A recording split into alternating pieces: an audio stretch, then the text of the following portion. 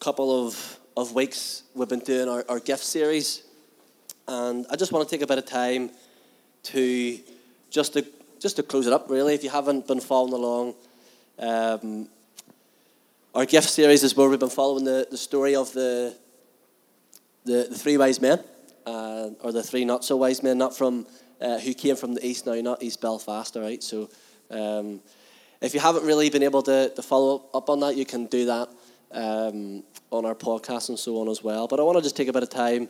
As you can see, there's the three gifts, the gold, frankincense, and myrrh. Or as when we did our walk through Bethlehem, someone says, apparently one of the gifts was Skittles, I think someone said to me, or something else. So when you do the call-outs, well, I guess you're asking for it, really, when you get the crowd to participate.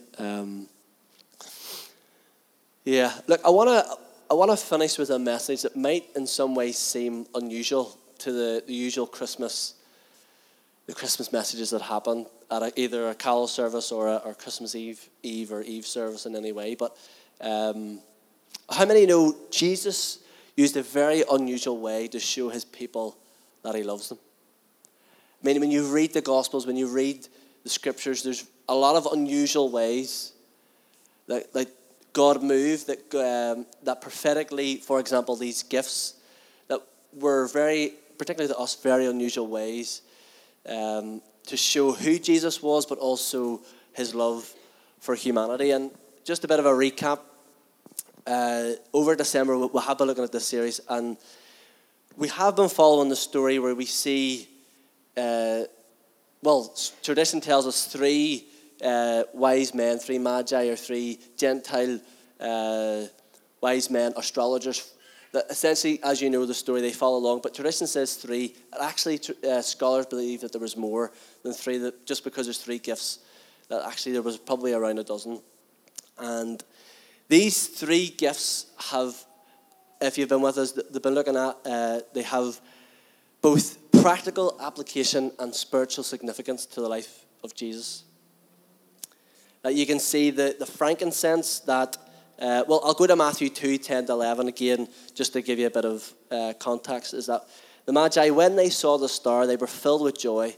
They entered the house and saw the child with his mother, Mary, and they bowed down and worshipped him. Everyone say, bowed down and worshipped him. A couple of weeks ago, I talked about how scholars believe to say that Jesus wasn't, in fact, baby Jesus as we know him, but he was more of a 2-year-old, a toddler. Now, that changes the whole story when you have, wise men that come and bow down to a 2-year-old. Again, not speaking about anybody has 2-year-olds, the terrible twos, and that's like, what did I say? You don't negotiate with terrorists, right, when it comes to toddlers. So that changes the scenery. But again, frankincense, we touched a bit on it over the past couple of weeks. The practical application and the spiritual significance of frankincense represented Jesus as our high priest. That he gave his life for ours, but he sits now at the right hand of the Father. That like incense, that as it was administered, it rose like a fragrance in the air. That it represents the prayers of God's people that rise to the throne of heaven, and Jesus who intercedes on our behalf, that then God would draw near. Then we have myrrh, which is a gum-like substance that represented Jesus as our suffering servant, the Lamb of God. And again, you can go back and listen a wee bit more, because that also was used for embalming the dead, and also was has properties of I wouldn't say antibiotic properties, but properties for sickness and healing as well. So we begin to see that actually Jesus overcame separation and brought reconciliation. You can go and you can listen back over the past couple of weeks on that as well. But quickly, just this evening, I want to look at the gift of gold, okay? You and I know that gold in its rarity therefore holds a lot of value. And gold became the gift that scholars began to see was fitting for a king. And many scholars believe that gold that the wise men brought represented Jesus, represented and pointed to the kingship of Jesus as well, okay? So if I had time, I really want to play a game, but I'll not really do that. But if I say, Simba, what sort of king does that remind you of? Lion King, yeah. If I say a gorilla, King Kong. If I say a Whopper burger, Burger King. Yeah. And if I say scary novels from some of you guys who, this is a Stephen, oh, that was a lot easier than I thought, okay. Stephen King. It's why, for me, the title of tonight's message is Jesus, a King like no other. In 1 Timothy 6:15 it says, when Paul was speaking to Timothy, it says this, "For just at the right time, Christ will be revealed from heaven by the blessed and only Almighty God, the King of all kings and the Lord of all lords." You see, if Paul was saying that today, he'd be saying Jesus is King of King Charles. He's the Lord of the House of Lords. He's the first minister to Northern Ireland's first minister, if we had one. All right? He is the one who directs, the one who orders. There's no one else more powerful, more wise, or in any authority than him. And yet, in this Christmas story, we find him wrapped in a manger. Jesus is a king like no other. You see, when Israel was expecting their saving king to come along, to be born, they were expecting him to be born in a palace surrounded by wealth. Instead, we find him born into poverty, surrounded by farm animals. When Israel was wanting him to become their next Messiah, their prophesied Messiah, their warrior king, he actually then gave his life for a ransom so that relational separation and captivity to sin would be overthrown. He came in a way that they didn't expect. And that's why we see Jesus as a king like no other. The other day, what day is the day? Friday. We're heading in that time where we're, after between Christmas and New Year, we don't really ever know what day it is, So the fact that I'm forgetting what day it is now, I have no hope in the next couple of days. But it was 2 days ago. I was driving through the town, and I was going in between different things. So it's obviously the traffic at Downpatrick is crazy as it is, but. I don't know, anybody have road rage in the room where you get cut off, somebody done a U-turn in the road, not that none of us would do that, right? But they done a U-turn, and as I was coming up in my nice orderly fashion, the car just had cut me off, and I was like, and I had known who actually, from a distance, I know who the driver of the car is, and I know the person. And obviously in my road rage, I was like, come on, you cut me off. And then my views of this person obviously came to the surface as well. But as I drove up behind them, tailgating the car, I just thought, look at the dirt of that car. It was all dirty, obviously, the time of year. And anyways, we were tailgating the car again, driving through the town. And true story, we came to just in the traffic, I looked it was to the left, and in the shop window, we could see our reflections, and I heard the Holy Spirit say this, look at the dirt of your own. I thought, anybody ever had a slice of humble pie or any of those, and the Holy Spirit comes along, right? You see, we make judgments in what we call maybe road rage or whatever it may be, but the heart comes to the surface. And what's really interesting is Jesus is a king that befriended prostitutes. He was a king that touched lepers. He loved those that the religious institution outcasted and rejected and shamed. In fact, Israel never imagined a king would come that would surround himself with uneducated fishermen, despised tax collectors. They were expecting a king that would come for the shiny and new, but Jesus didn't come for that. Instead, he came to make the dirt in us healed and made new. That's what we believe and what we know in this message. In fact, what I love is that when we begin to look at the Gospels, we see Jesus was a king who befriended a woman caught in the act of adultery. Now, you have to know, this woman wasn't, accused hours or days later. No, this was in the act of adultery. Pulled out onto the streets. After the act of adultery, would have been naked and shamed. When a crowd was saying she should be stoned, Jesus said she should be forgiven. Jesus is a king like no other. And as I was just reflecting and looking for this week, and even as we've been looking at this series, you begin to see three distinct responses to Jesus as king. When you look at the original Christmas story in the first century context, you will see three distinct responses. But also, I believe they still come 2,000 years later today, and I think you'll begin to recognize some of it. The first one is this. It's represented by King Herod, and it's Herod opposed Jesus as king. I don't know if you know much about Herod, but Herod was known to be a very paranoid and very ruthless and insecure leader. I'll not go into too much background, but as you know in the story, he ordered a decree that would have all the boys under the age of 2 in Bethlehem to be killed, because it was prophesied that out of that region there would become a king that then would overthrow his kingdom. Now you may be here thinking, well, I'm not no Herod. I've got a terrible 2-year-old, but I'm not no Herod. But I don't know if you're a bit like me. Who here believes they're right all the time? Anybody? A couple of laughs in the front row. Now, spouses can't encourage for the other halves, okay? Anybody here believe my way or the highway? Anybody else like that, right? Or only want life on your terms? You see, the moment we move from wanting to build God's kingdom to building our own kingdom, we run the risk of opposing him. You see, sometimes unknowingly we are opposing Jesus as king by saying, I'm not going to allow some either outdated book tell me how to live my life, some church how to live my life.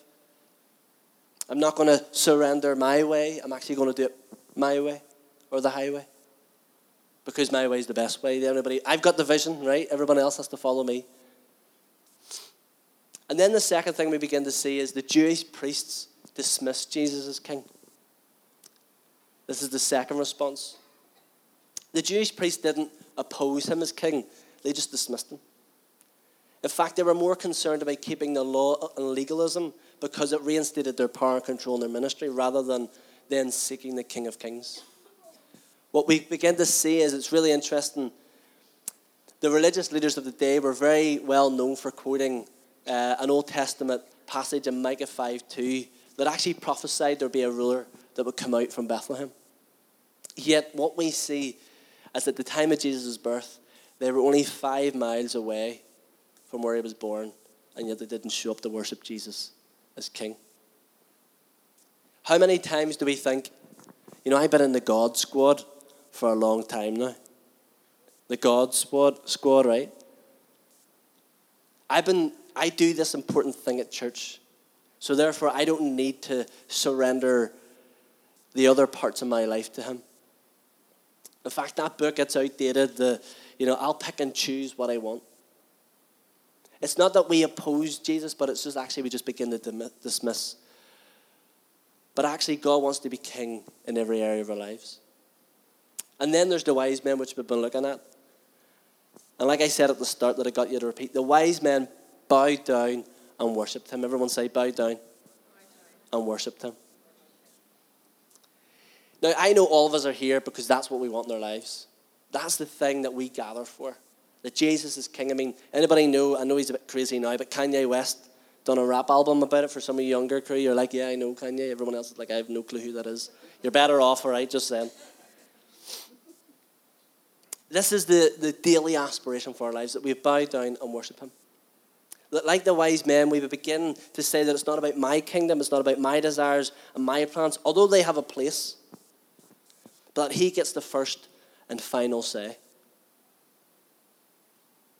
It's moving from this place of seeking my own desires to lying prostrate before him. I mean, I don't know if you know, I think I maybe said this before, but the word worship in Scripture is not always just about, how we sing. But the word worship in the Hebrew and the Greek means to lie prostrate before the Lord. It's where we get obedience, where we get surrender from. But what's really interesting is, and I think we've sort of lost it just in our Western world and thinking, but the prayer posture for the early church and for Israel was actually to lie prostrate before the Lord. That's how they prayed. So when you begin to see that the wise men came to Jesus and they bowed down and worshipped him, it wasn't, here you go, your majesty. No, it was a lying prostrate before the Lord. Well, how do we know this? Because you only have to go and look at Psalm 99:9, where it says that we lie prostrate before his holy hill. I mean, it's not the proper reference of it, but you can go check it out.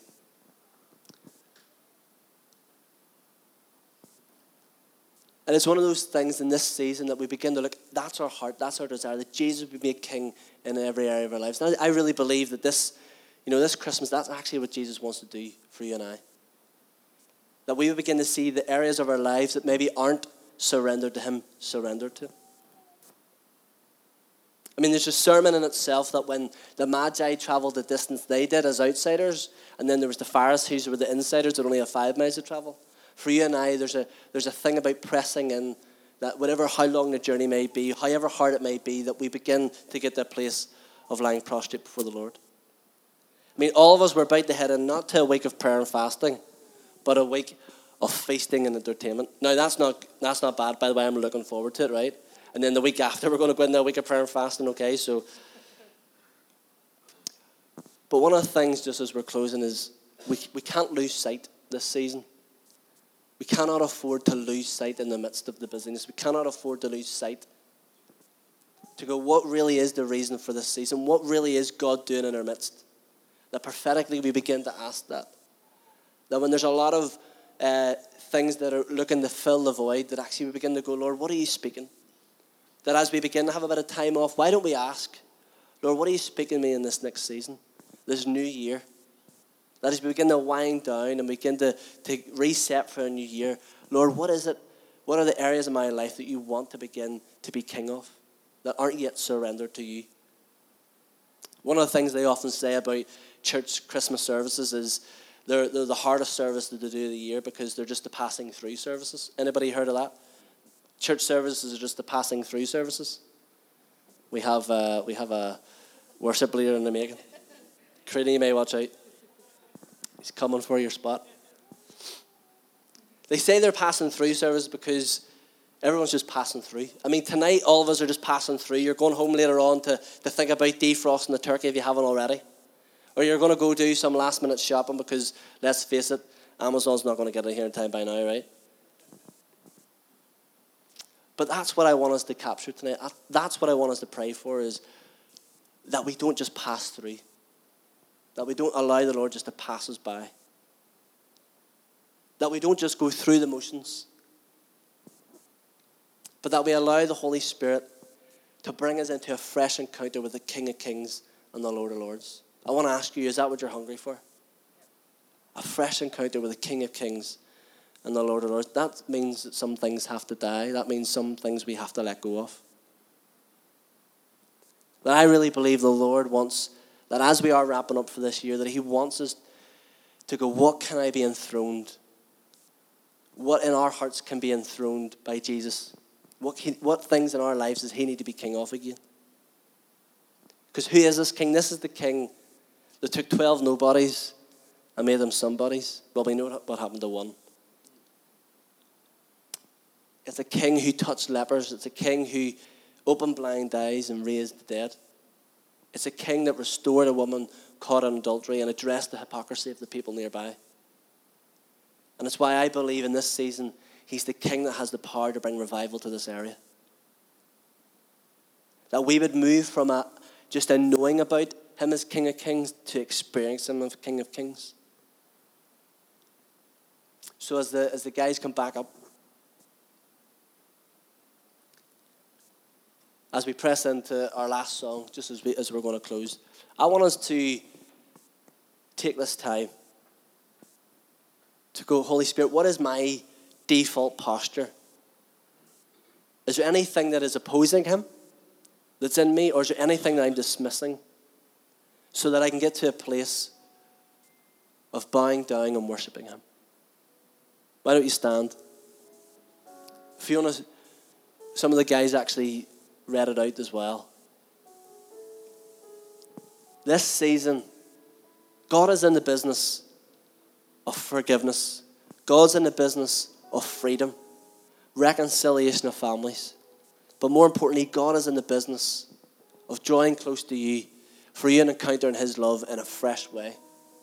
That regardless if you've been around the block, you're busy, whatever it may be, that right now in this moment, I want you just to, as we go into this, go in with an open posture, a heart of surrender and a heart of worship, and say, Lord, I want fresh surrender of you. I want to be a people, I want to be a person that worships you in spirit and in truth, not just with my lips, but God in my heart.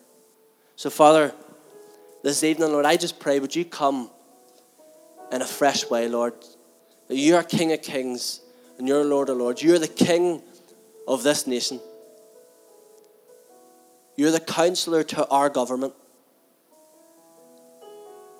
You're the king to our king. The Lord to our house of the Lords. Lord, you are above it all. And yet you're drawing close. So Father, tonight, will we know you closer than any other before?